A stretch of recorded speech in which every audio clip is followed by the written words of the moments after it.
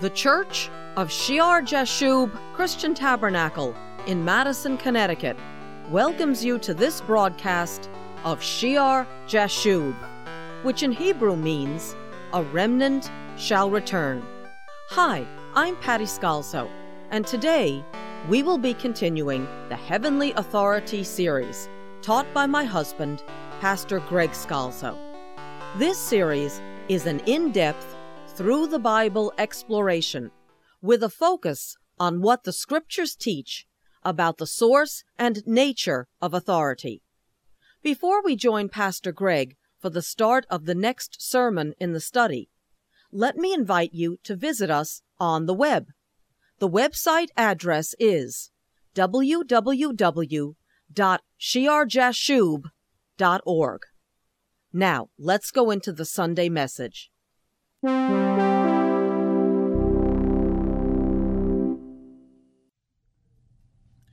We resume the Heavenly Authority series in 1 Kings chapter 12, and I'll reread the section we started last time. In verse 1, and Rehoboam, that's Solomon's son, went to Shechem, for all Israel had gone to Shechem to make him king. And we spoke last time about the significance of that city, Shechem. And notice, all Israel, the intention here is to go there and make Solomon's son king. So it happened, verse 2, when Jeroboam the son of Nebat heard it, he was still in Egypt, for he had fled from the presence of King Solomon and had been dwelling in Egypt, that they sent and called him. Then Jeroboam and the whole assembly of Israel came and spoke to Rehoboam, saying, so Jeroboam comes out of exile. He's called by the assembly of Israel. Obviously, they're concerned, as we mentioned last time, with the heavy taxes. They're concerned with the harsh labor demands. And they're appealing to Rehoboam. They will serve him. They intend to make him king, but they have a legitimate grievance. And they bring it before him, looking for him to understand, looking for him to be concerned, looking for him as a leader to take part in their problem and give them some relief. And the whole assembly of Israel and Jeroboam, their representative, they say in verse 4, your father made our yoke heavy. The yoke was heavy, a burden. Now, therefore, lighten the burdensome service of your father and his heavy yoke, which he put on us, and we will serve you. Remember, Jeroboam was told by the prophet that 10 of the tribes would be given to him. And yet his attitude at this point, like David with Saul, is not to rebel against Rehoboam, but rather to make the petition and then say, if you do this, we want to serve you. Just help us. Relieve the burden. Relieve the yoke. Verse 5, so he, Rehoboam, said to them, depart for 3 days, then come back to me. And the people departed. They will serve him. They will anoint him king over Israel. Verse 6, then King Rehoboam consulted the elders who stood before his father Solomon while he still lived. And he said, how do you advise me to answer these people? So he asks his father's advisor. Now, obviously, the advisors have been involved with Solomon in building up the kingdom to this unified point. And in Proverbs chapter 11, we read the anointed advice that Solomon gives through the Holy Spirit. Proverb 11 and verse 14. Where there is no counsel, the people fall. But in the multitude of counselors, there is safety. Wise advice for any in leadership. Where there is no counsel, the people fall. It's a caution for those in leadership, secular leadership and church leadership.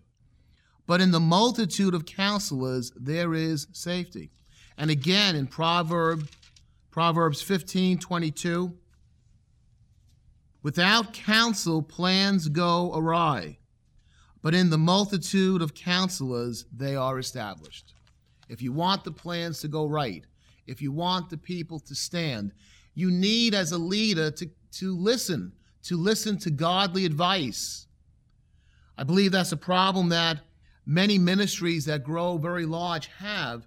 The person that's the central figure begins to think he does not need advice. And every person, everyone, especially those called into a position of leadership, need to ask others, those who believe in the Lord, those who know the Word of God, those who are aged, mature in the Lord, what they think. They can't be an island. The devil can deceive any of us. He can fool any of us, and he knows the weakness, the weak area to tap us at. And when there's a multitude of counselors, it becomes more difficult for the enemy to get a foothold, because someone there is going to have revelation from God, speak wisdom from the Lord, and the plan will go forward. The people will survive. Without counsel, plans go awry, but in the multitude of counselors, they are established. So he asks these mature leaders, counselors, advisors of Solomon, how do you advise me to answer these people? And verse 7, he receives excellent advice. And they spoke to him, saying, if you will be a servant to these people today, and serve them, and answer them, and speak good words to them, then they will be your servants forever. They were not asking this request from Rehoboam to set him up. They were sincere. Help us, and we will serve you. Help us, and we will anoint you king. And the advisors, the counselors, understand that, and they tell the king Rehoboam, if you will be a servant to these people and serve them, they will be your servants forever. That's a tremendously important principle in our study of heavenly authority. It cannot be overemphasized. The idea that the leader must be the servant. It didn't start just with the Constitution of the United States. It goes all the way back to the word of the Lord given to the Hebrews. The leader must be the servant. How many times have we read it? And I will read it many times again in this study. From the New Testament, the words of our Lord in Mark chapter 10 and verse 42. After they have this debate on who is the greatest, James and John ask to sit at his right and left hand, and the others that heard it became greatly displeased with James and John.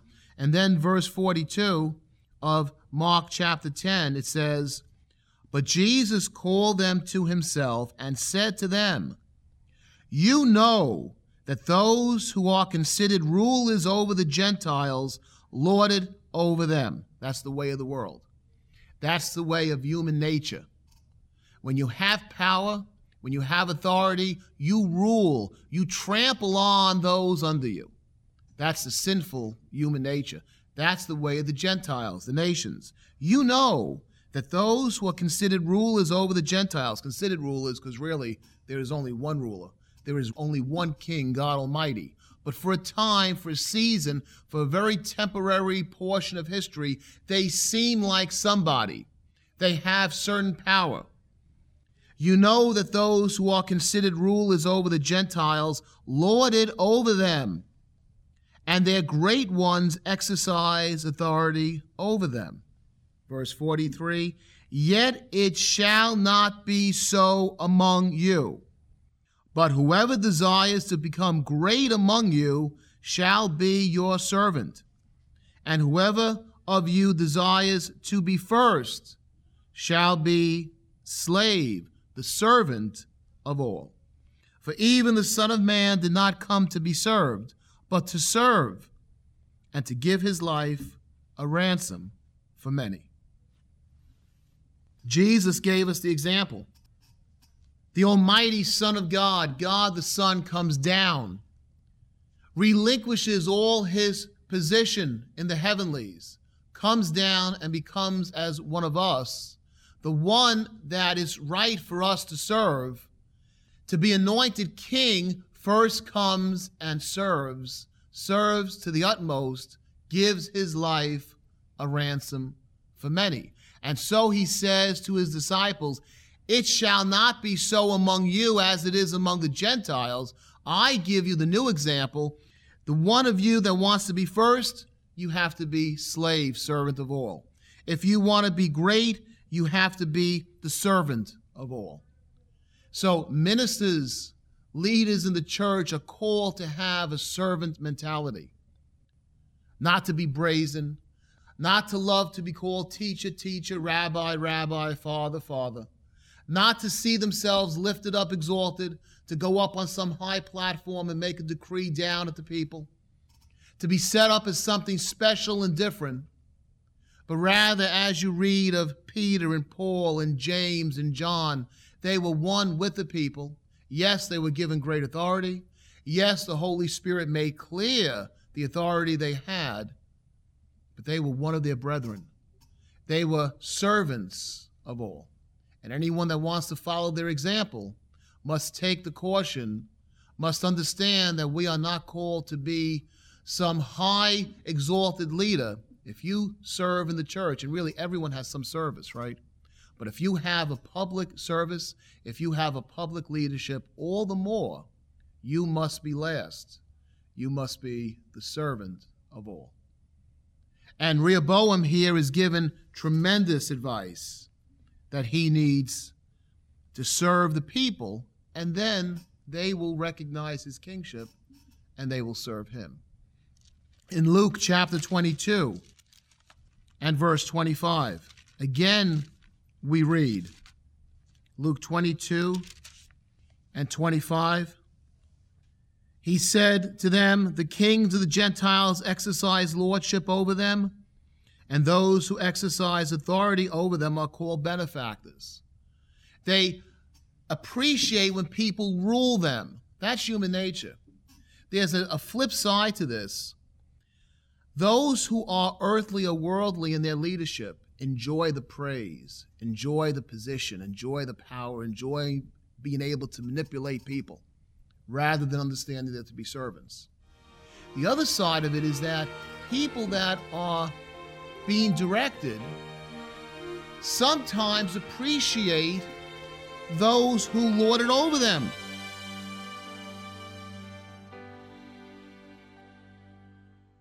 You can join Pastor Greg on the web at www.shiarjashub.org. The Shiar Jashub website has information about our church and services, including the history of our church and articles of faith. There is also an extensive library of our radio programs and commentaries by Pastor Greg on important topics. Right now in the commentary section, you will find an intriguing analysis by Pastor on capitalism. There is much debate in the Christian community on this topic of money, wealth, and the role of government, and Pastor has written an article based on sound biblical principles. The address again is www.shiarjashub.org. That's SHEAR-JASHUB.org. And as always, you can join us for Sunday service at 10 a.m. in the Memorial Hall on Meeting House Lane in Madison, Connecticut. May the Lord Jesus bless you as you serve Him.